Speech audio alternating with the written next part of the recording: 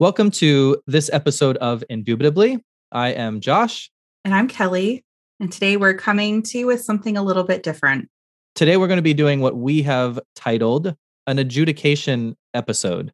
What that means is we're going to be taking a look at some of the most prevalent arguments for a controversial issue and evaluating those arguments themselves. Yeah, the goal on our show, as we highlighted it from our intro episode and thus far, has been to cover some of the most controversial debates in society. And oftentimes we're covering topics that the average listener might be less familiar with and presenting arguments that maybe y'all haven't heard before in order to help you develop an understanding of those debates.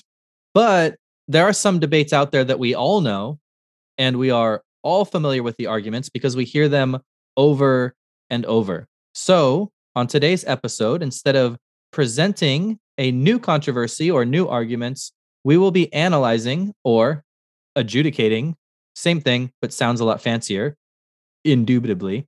We will be adjudicating the arguments that we commonly hear.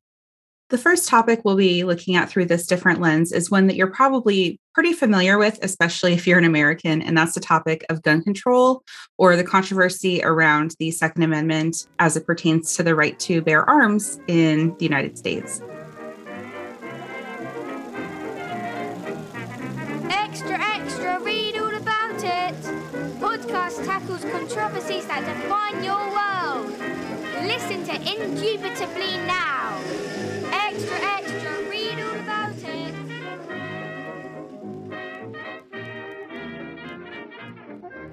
In order to most effectively look at this topic, as usual, we're going to try to be organized with this subject.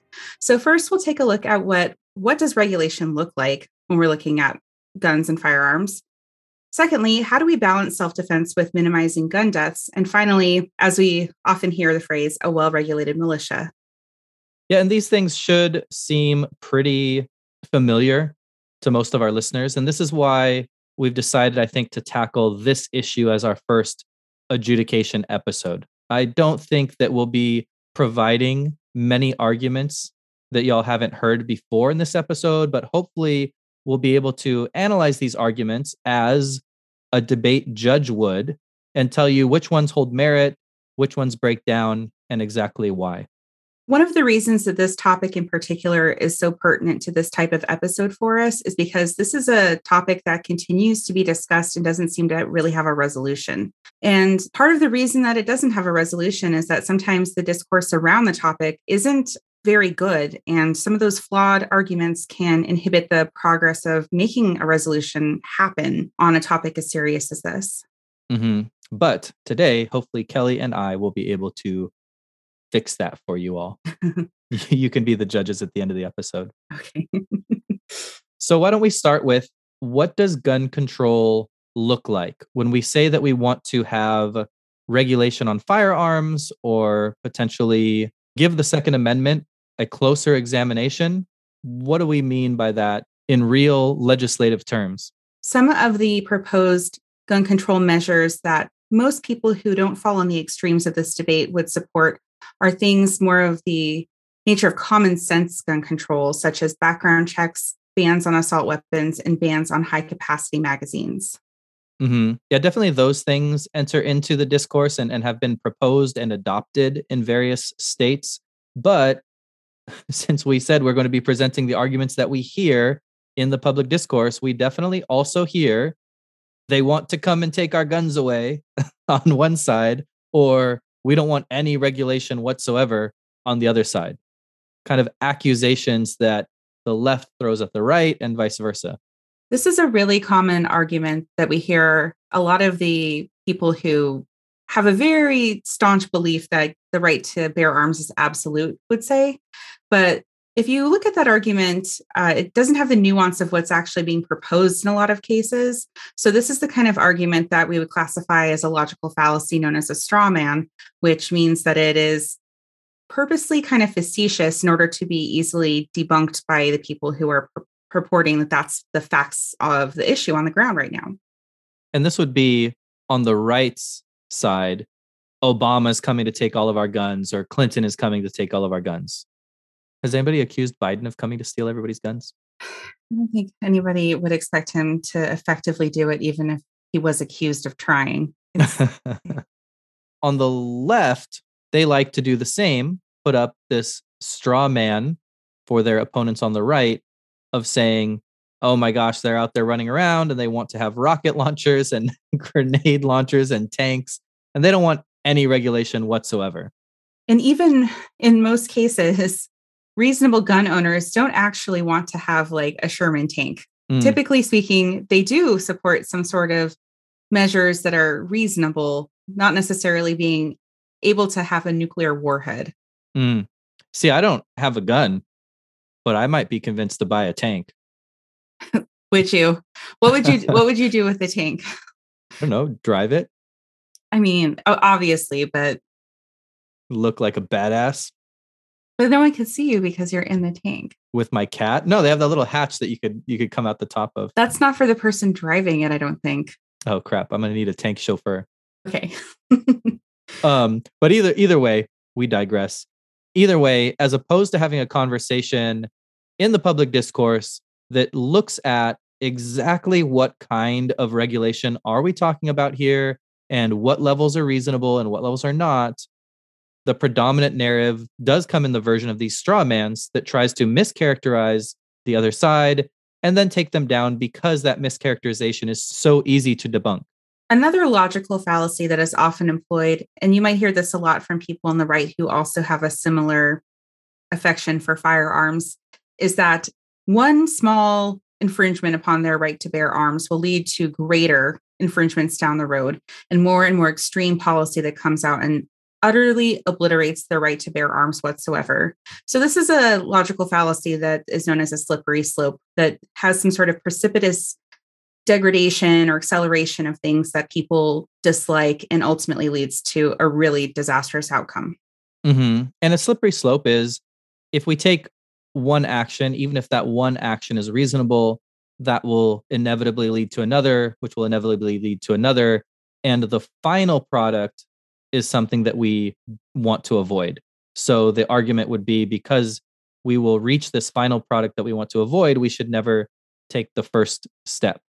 And this is certainly something that's employed by the NRA specifically in this debate to suggest that we need to avoid any regulation whatsoever, because any regulation will lead to a complete dismantling of the Second Amendment. This fallacy is pretty interesting because it requires so many different things to happen in the chain of events to get to that point. I think of it a little bit like dominoes, where if you take out the second domino or whatever, you're not really going to be able to get to the end of their conclusion. But ultimately, not being able to buy an unlimited supply of ammo for a high capacity weapon means that we're never ever going to be able to go hunting again. It just doesn't bear out when you look at it logically. And for this to be a legitimate slippery slope and therefore a logical fallacy, there can't be that, as you put it, missing second domino. So in this debate, for this particular argument, I do think that there might be a bit of credibility, not to the extremes that many people would want to claim, but there might be a bit of credibility that once we do open the floodgates and allow for certain types of regulation, that certainly it would be easier to regulate in the future. Does that really bear out in history, though? There was how long was it, the assault weapons ban? But then that sunsetted and people were able to buy assault weapons again. Clearly, once we initially regulate, we're not necessarily going to always regulate. I think that the NRA, though, has definitely done a good job of making any regulation impossible to enact in a majority of states. And they definitely see themselves as holding back those floodgates that I mentioned. And if somebody somewhere manages to push through some legislation, then certainly there would be more legislation to follow. I think where this becomes a slippery slope is when they try to say that the legislation which would follow would not be more reasonable legislation, but would carry through all the way, like you said, where nobody's allowed to have a BB gun and shoot squirrels on their property. Have you ever fired a gun? I have. Yeah. Not at squirrels. I have a past. We used to sit on my friend's back porch and fire a BB gun at raccoons. Isn't that awful? Yeah, you're a bad person. They were trying to eat their cat's food because they had their cats outside. Mm. And the raccoons were coming for the cat food. So we were really defending the fort. I mean, if you think about it. There you go. Self-defense. Obvious what side of this topic you're on. And clearly I'm against any form of gun control whatsoever. Realistically here, these are some of the interpretations of what policy is and misinterpretations of what policy is in the status quo conversation. A real debate or a productive debate would more be along the lines of questioning where on this spectrum of complete freedom to own anything you want and complete regulation where you can't own a single weapon, where exactly is the appropriate place for policy to lie? And that's not really a discussion that we're hearing. While it's fun to look at the really extreme hyperbolic arguments around this issue, that's not really actually where a lot of the policy discussion is happening, where the most probable outcomes are actually going to come from when we're looking at what could potentially change or be perpetuated with the way that guns are legislated currently. The more reasoned argument is the more interesting argument because it has the more bearing on how people actually live their lives. People are not proposing all of these fallacious arguments when we're looking at actual legislation around gun control or the reasons to not regulate guns. We're looking at things that are a little less out there. Mm-hmm. And one of our goals for our adjudication episodes is to help our listeners identify when these logical fallacies or errors in argumentation show up, not just in this debate, but debates in general. So it's important to avoid the slippery slope argumentation. It's important to avoid this straw man argumentation. And when there is a policy on the table, debate that actual policy, not some caricaturized version of it. Despite the extreme arguments that we're talking about, and even the more reasonable ones, it seems probably to some folks kind of surprising that we're actually discussing this issue at all, because it is a constitutional amendment that guarantees this right to a lot of people. So why would we even be discussing whether or not the right should be restricted or broadened for people? And this is where we come into some of the current events that drive the discussion further, because we have school shootings, we have people who have experienced gun violence, and access to guns hurts a lot of children, a lot of families, and things like that. Despite the fact that this is a right in the Constitution, it is obviously something that has kind of morphed over the past couple hundred years into something maybe quite different than what people initially thought it would look like. Mm-hmm. And that, I think, is one of the reasons that this is such a difficult discussion to settle, is because we have the historical context of the Constitution from which our laws and legislation is derived, sort of butting heads with the seeming reality of the world that we live in now, that would suggest that perhaps this is one area where the Constitution got it wrong, even though that statement is pretty sacrilegious to some people. The Constitution is never wrong. It's the most perfect document ever created. That's why it's been amended like 27 times. So yeah, exactly. Let's why don't we start there? Why do we have these policies being put forth in the first place? Because potentially one of those amendments that you mentioned, the Second Amendment, might have gotten it wrong or might not be as timeless as some people would think. I think we can blame this on a couple of things. One, they used to write like old-timey people in the old-timey times. So the language itself is up to a lot of debate when people look at it currently. But also the kinds of weapons that were available at the time are different than what they are now. And so these things definitely give it a different context in terms of what was historically the case when it was written and what things look like currently. Yeah, I don't think that anybody saying citizens should have a right to bear arms, and that's not actually what it says, which we'll talk about later, but somebody having the right to bear arms had automatic weapons in mind when they wrote it, or even the imagination to conceptualize that could be something that exists. And this brings us to another logical fallacy, which this is a difficult one because a lot of people aren't going to like this. A majority of our laws are based on this logical fallacy, which is the appeal to authority or the appeal to tradition. Because the Constitution says so, therefore, this has to be the law. And while that's been accepted as the foundation for law in our country, it is a logical fallacy. There are a lot of different ways that people can interpret the Constitution, and there are people who look at it a lot more literally than others do. And this is, I think, a big area where this amendment in particular gets analyzed and relitigated constantly, is trying to figure out what the actual intent of the framers were, and then how that applies considering our modern context. But ultimately, there is a myth, especially in the United States, that 250 years ago, a bunch of white men had it figured out, and they were the ultimate authority on what rights were sacrosanct for all of eternity. Mm-hmm. And so that, again, that appeal to authority is problematic in and of itself. I think that the reason that we still use the Constitution is, to be fair to these guys, they did get a lot of stuff right. There is a lot of value in the document, but when a good idea becomes a logical fallacy is when we just take it at face value and are unwilling to analyze it or question it in any circumstances whatsoever. And I think a lot of people are suggesting that the Second Amendment is one of those circumstances.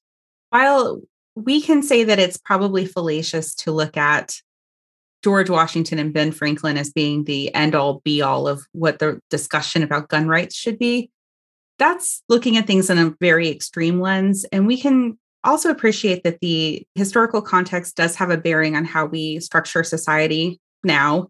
And having these people make these laws in the first place does not mean that the laws themselves should be thrown out by any means. It's a good basis for the government of the United States, even if it was 2 centuries plus ago. Mm-hmm.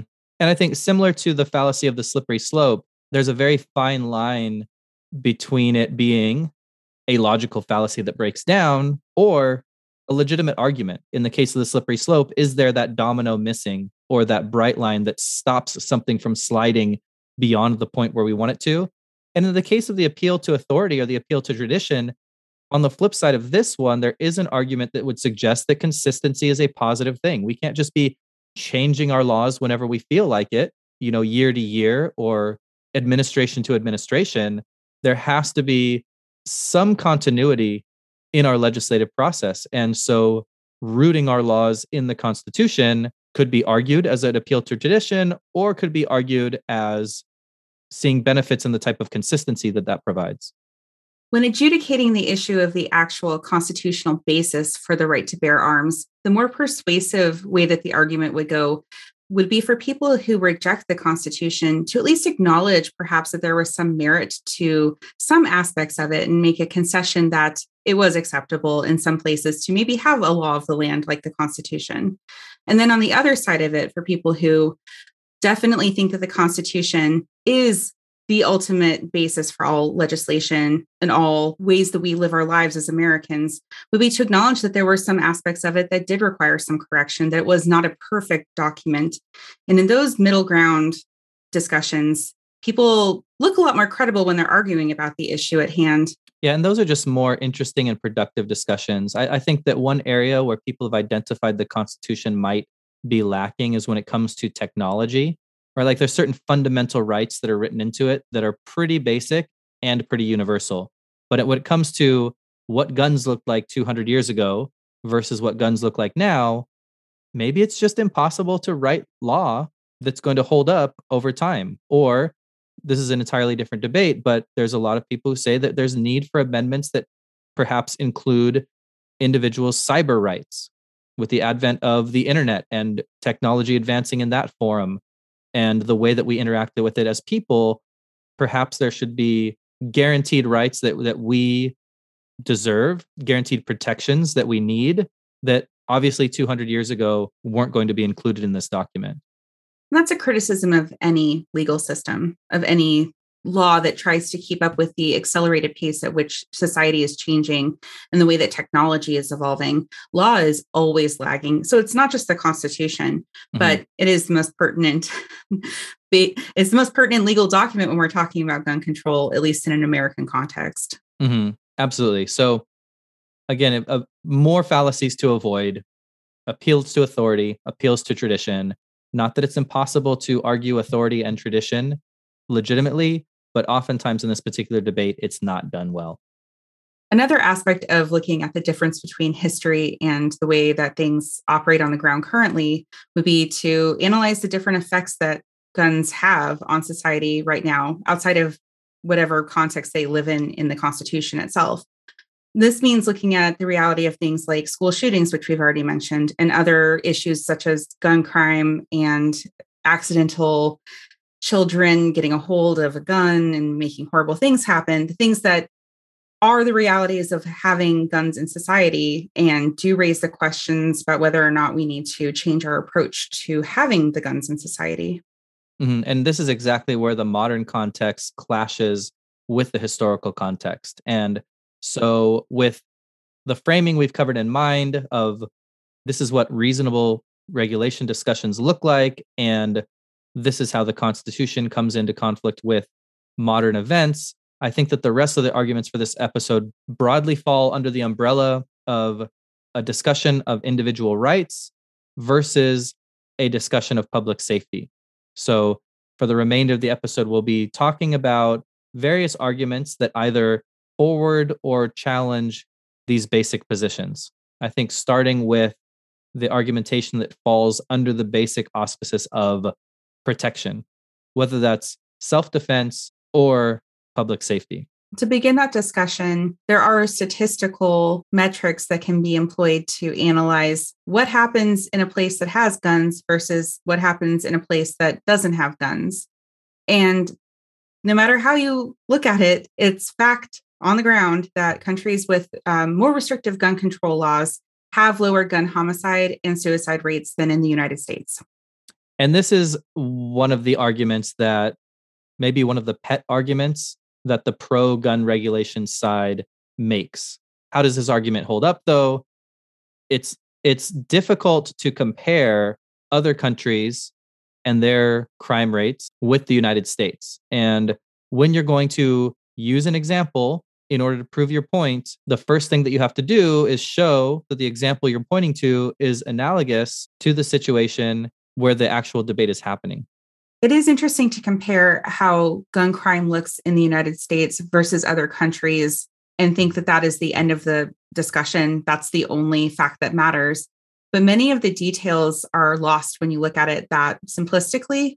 There are many different things that feed into a culture that accepts guns into it and then uses guns in the way that the United States uses guns.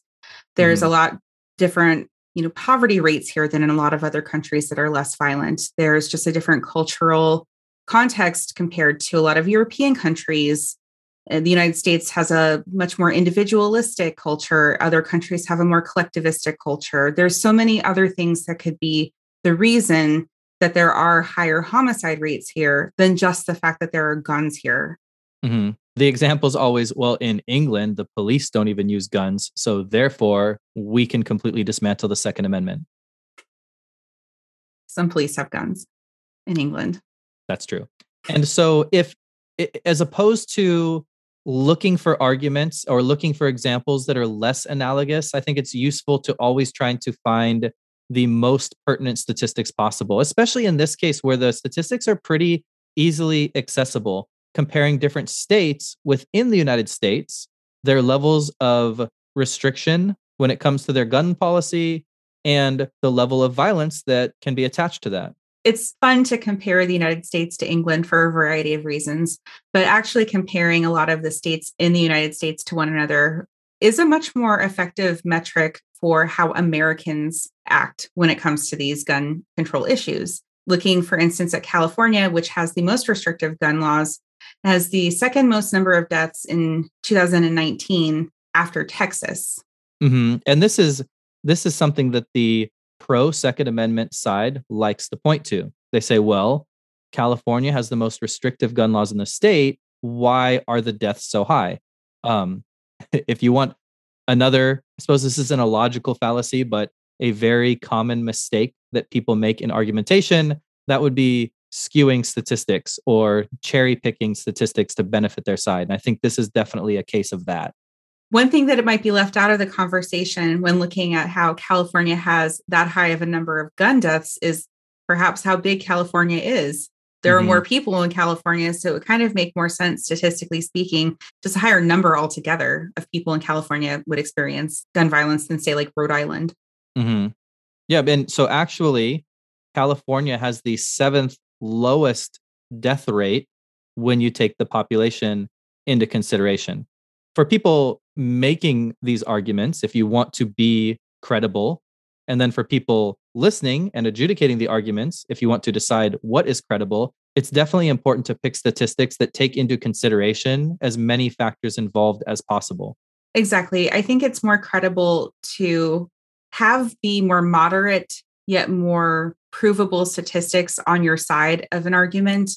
And even if they're not as sensational as the cherry-picked statistics are, they can still win your side in the argument. They just might not do it with such gusto. And it makes the people presenting those arguments look a lot more credible when they're willing to acknowledge that, adjusted for other factors, this is actually the statistic that's at the core of this debate, which is still persuasive. It's just not like Fox News persuasive. Mm-hmm.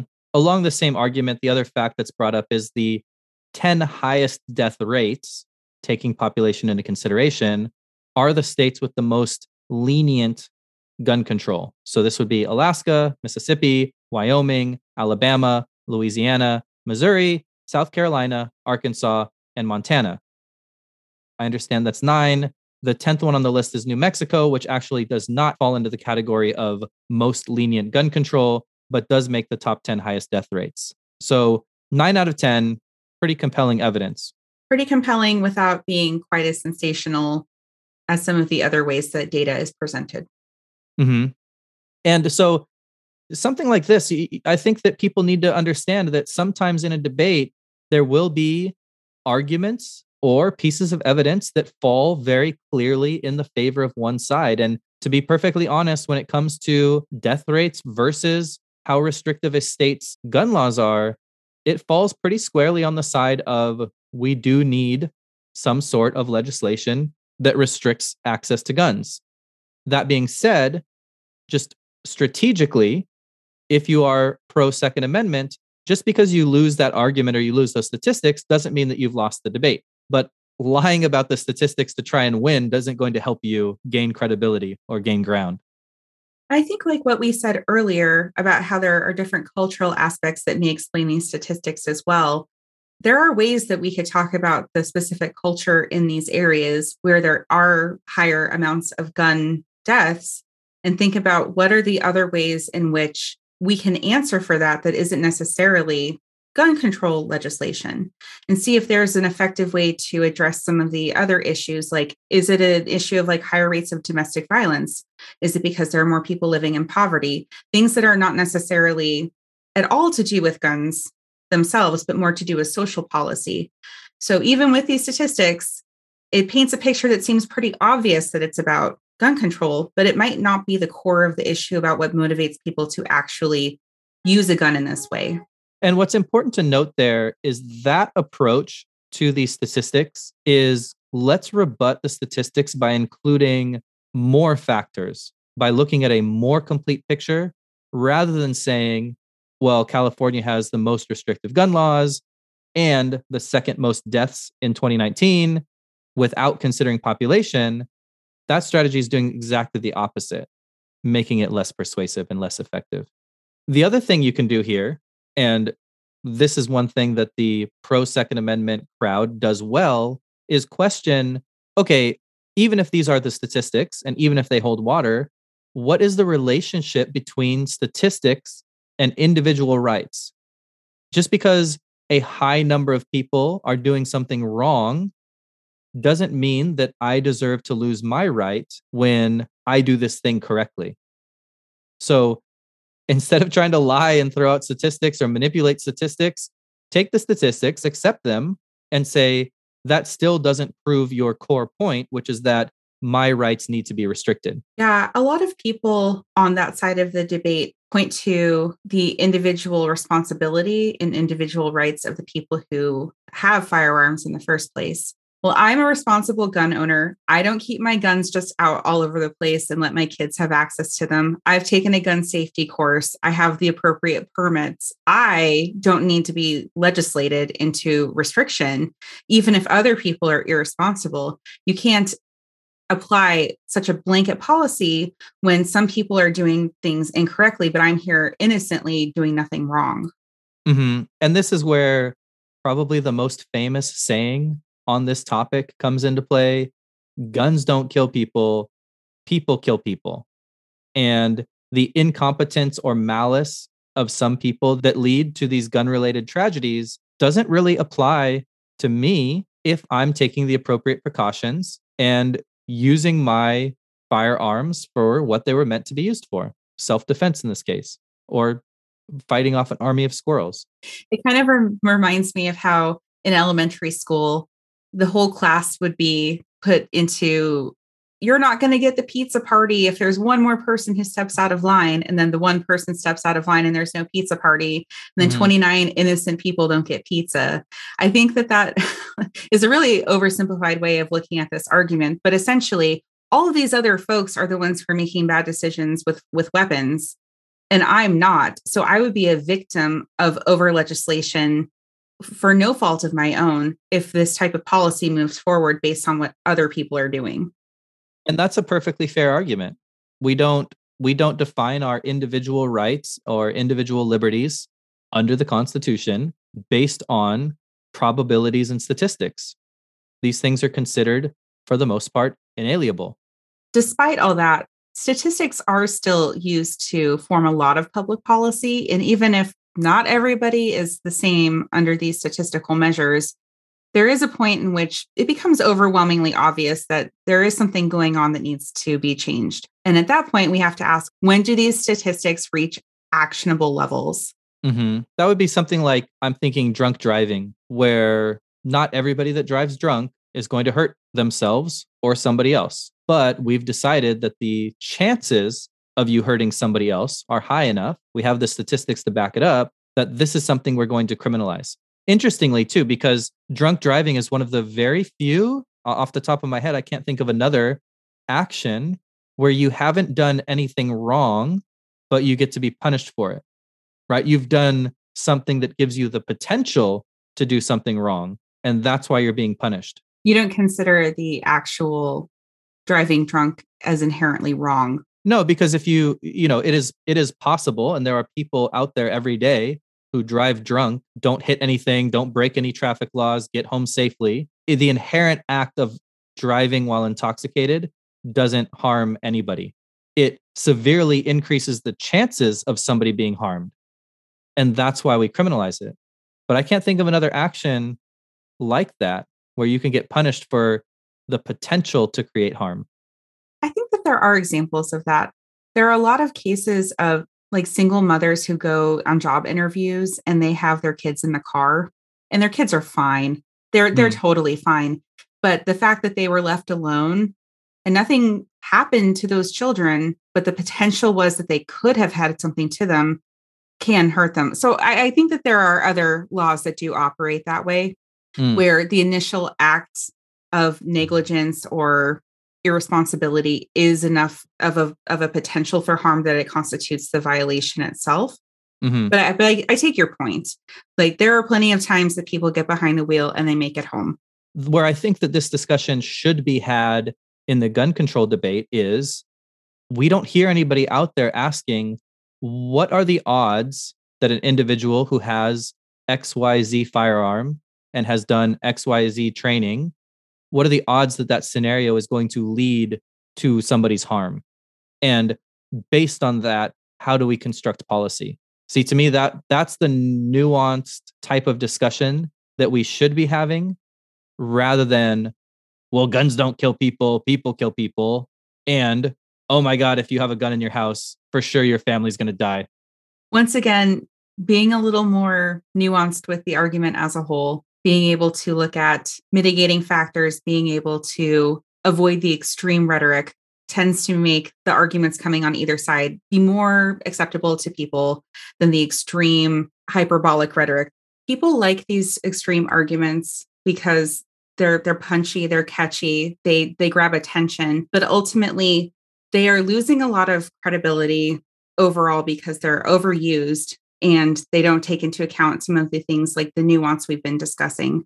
And I think that's a common theme through not just this debate, but probably any debate, is it's so much easier to reduce a topic down to black and white, take it to the extremes, and then deal with those arguments than it is to kind of wade through the gray area in the middle. And the problem is the gray area in the middle is probably where the solution is going to be found. It's just difficult and dirty, and people don't want to do that. They want to run to their camp, stake their flag, and just be done with it. That's a more fun way to argue about anything. Mm-hmm. That's true. So moving on to the other half of this protection collection of arguments, we've discussed gun deaths and trying to reduce gun violence. For the pro-Second Amendment crowd, their argument to this would be, well, you're trying to keep yourself safe. We're trying to keep ourselves safe. And our right to guns is a method through which we can reach our right to self-defense, which, very hard to argue, is something that people could be denied.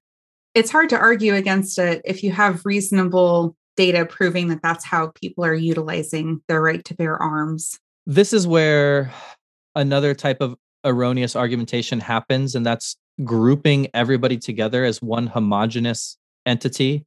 And this is why I think firearms regulation happens on a state-by-state basis, and why we talked about earlier pointing to international examples and their gun regulation or not, and levels of violence or not, is not super useful, because how gun ownership plays out varies pretty extremely depending on the cultural contexts of any individual community. Exactly. There are plenty of people who have their handed down generation through generation single handgun that was probably made in like 1920 or something. I don't know. And then there's the like Lauren Boebert, everybody in the family gets an AK. There's so many different ways to be a gun owner and so many different ways to consider how you're defending yourself with your right to bear arms. Some people keep a very easy to access gun in their nightstand, like as a just in case measure. And then some people are ready to like shoot anybody on sight that like walks on their lawn. Like there's so many different psychologies involved when it comes to what self-defense actually means and how guns interact with that notion of self-defense. Mm-hmm. And there's individuals who definitely see guns as a weapon. And then there's individuals, I was born in Montana, and in Montana, a gun is just a tool. It has a use. Everybody knows what the use is. Everybody learns how to use it. And despite it being on that top 10 list, it's thought of very differently than maybe in a place like California for those individuals that do have guns. Was it used to like hammer nails in walls, or how is it conceptualized as a tool for people who don't have that kind of exposure to it in a different cultural context? Well, there's a couple of things. I mean, it's something useful to have when you're living in a more rural environment. Most of the time when it comes to animals, whether it's hunting or livestock that you might have to deal with, unfortunately, sometimes. On the other side of things, it is protection. It is self-defense in areas where you don't want to have to rely on the police. The closest police station is an hour away. You want to have the ability to defend yourself and not hopefully call and somebody hopefully pick up and they'll get there when they can. And if it's too late, sorry. That leads into a different part of the discussion that we haven't really touched on yet, which is the role of police as it pertains to defense of people, and whether or not people want to wait for the police or even utilize the police at all to defend themselves. A lot of people think that it's an individual right and an individual responsibility to defend themselves and not want to utilize those services or rely upon the government to protect themselves. Mm-hmm. And it's interesting here, I think, because there's a surprising overlap between the conservatives that are typically pro-firearm and liberals who, especially in the recent years, have been very vocal about pointing out the flaws with our police systems. Yeah, that is still quite different when it comes to how it's supposed to operate, because I think the liberal side of that argument does not want guns to enter the conversation at all. The police shouldn't have them and utilize them because a lot of people end up dying as a result of that. And then individuals themselves shouldn't have them because people end up dying as a result of that.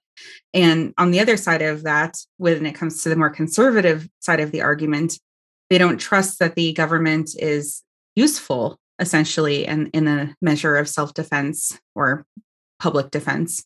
And so it's better to take that matter into your own hands. But either way, guns are definitely still a factor. Mm-hmm. And that brings us to one of the other most common arguments on this issue, which is that gun control laws don't prevent criminals from obtaining guns or breaking laws. So if you criminalize my ownership and you take my gun away and I'm a law-abiding citizen, I'll give it to you. But the person who's coming to rob me will not. And now they know I don't have a gun. But I think what's also important to note here is, again, this goes back to the first fallacy that we talked about when we were discussing what does regulation look like. And there are very few proposals on the table that suggest nobody should be able to own any type of firearm, right? So if you play out the same scenario in a situation where if you have passed a background check and been properly trained, you are allowed to own a defensive-oriented gun, you can still protect yourself even if you've lost the right to own an AK-47. This also might be an area where it's actually useful to compare other countries as well, even though we found some flaws with doing that earlier. But in places like the United Kingdom, where there are not as many guns, people, have like hunting rifles here and there when they live out in the country. But for the most part, people don't have handguns the way that they do in the United States. Crime is actually perpetuated more with knives than it is with guns. Mm-hmm. And so it kind of debunks the idea that criminals are going to have guns and will just be defenseless. No, they're going to have switchblades, which are still bad, but they're far less capable of killing a lot of people at once. Mm-hmm. So it's interesting to kind of look at how these different types of legislation bear out in other countries. And even if we don't get to the extreme of completely taking away guns from people in the United States, the idea that they're going to have an Uzi and rob my home and all I've got is like a little 6-shooter is kind of laughably exaggerating the actual dynamic of what it's going to look like if there's more gun regulation. Yeah, I definitely think it's overly simplistic. Like, it's certainly harder to get guns when they are illegal. And the other thing that's happening here is that there's federal regulation that could potentially be put into place versus state by state regulation. So if in one state it is still legal to purchase a firearm, of course, somebody can purchase it in Mississippi and then walk it. I understand this is impossible, and then walk it to California and then commit crimes in California or X neighboring state that has restrictive gun laws. There is the potential for that to happen if this is mandated on a state by state level, less likely to happen if this is something that's mandated on a federal level. And those are the sort of distinctions that I think need to be made if people are trying to forward these arguments. Finally, when looking at the Second Amendment, a discussion that does not happen a lot when we're talking about the right to bear arms, but needs to, as it's a part of the actual wording of the amendment, is the topic of having a well-regulated militia, which probably a lot of us don't really think about there being a need for a militia or know a local militia member, but it's definitely a relevant thing when we're looking at some of the current events in the Western United States in particular. I don't know if there was one of us who might have, in our New Year's episode, included the assault on the Capitol building as one of their top 5. But if there was, that person might also be alluding to this debate here, which is there are some people who might think that the need for a militia is more relevant now than it used to be. And this is for sure in those circles, this is an argument that comes up a lot. If we ever have to fight back against the government, we need the tools to do it. I think this is one of the more ridiculous arguments on this topic, but it is certainly an argument that is made pretty consistently. It's almost hard to kind of seriously talk about the militia aspect of it because it seems so old-fashioned and just something that isn't like, we don't deal with this. And for a second there, I thought you were going to say that the January 6th rioters were a militia. Is that what you're arguing? I think they would. I think they see themselves as a militia. And I think that they could argue, were they better armed? they might have been able to protect the democracy that has been attacked by whoever, the Illuminati. I'm not sure who they think is attacking it, but I think that that's how they see themselves. And I think that they see the Second Amendment as the thing that's ensuring that they can take this action when necessary. Now, what they're going to do with even an AK-47 against a tank or a fighter jet, I'm not really sure. And this is where this argument falls down. The idea that an individual with individual firearms could stand up against the government, were the government to want to subject them to tyranny, a little bit laughable. But that's the argument that's out there. There are people who think of themselves as militia members or as a collective militia in a lot of cases, whether or not they would meet the definition, who have done some pretty demonstrably weird things, bad things. I'm thinking about the Malheur bird sanctuary or whatever that's in Eastern Oregon that was taken over by the Bundys a couple of years ago. Mm-hmm. They were seizing it because it was a federal outpost that was occupying their livestock grazing area, I think was the actual crux of the debate. And they scared all these poor, like, bird enthusiast federal employees out of there. And they were there for a couple months, I think. And they were claiming that they were operating under the auspices of what they were allowed to do based on the Constitution. I think another example that relates to this is the Branch Davidians in the famous Waco, Texas standoff, who saw their right to bear arms as a necessary right to protect themselves against tyranny of a government that they wanted to stand against. Again, didn't end super well for them, but does that matter when it comes to whether or not they deserve the right, the practical outcome of it? Not sure. We'd probably have to look at what that right actually means when looking at how the amendment itself is phrased and what that might be interpreted as. So the actual wording is a well-regulated militia being necessary to the security of a free state, the right of the people to keep and bear arms shall not be infringed. And I think what's important there is, let me reread it really quickly. A well-regulated militia, comma, being necessary to the security of a free state, comma, the right of the people to keep and bear arms, comma, shall not be infringed. And the reason I'm being pedantic here and including the commas is because this has turned into quite the debate of whether grammatically this means that the Second Amendment applies to individuals or militias as groups. It's literally known as the individual right theory versus the collective rights theory. Right. Were the founding fathers exclusively considering citizens armed as militia members as being the intended outcome of the Second Amendment, or a militia is a distinct thing, and then people owning guns at home is a distinct thing, and they both should be able to exist and have the weapons that they choose. Mm-hmm. And this is an interesting legal debate that's going on, again, rooted in the idea that the decision that we need to make here needs to be consistent with the intent of the framers of the Constitution.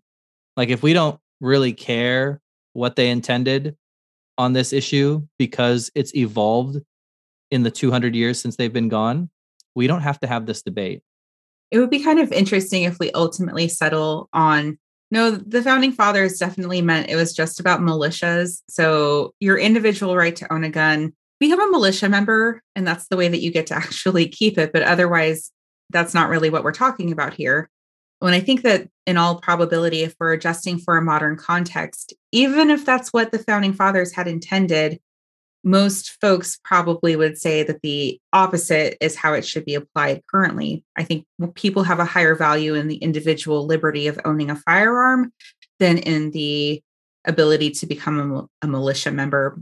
You know, we've listed several logical fallacies. We've listed several ways in which statistics or argumentation can be implemented fallaciously.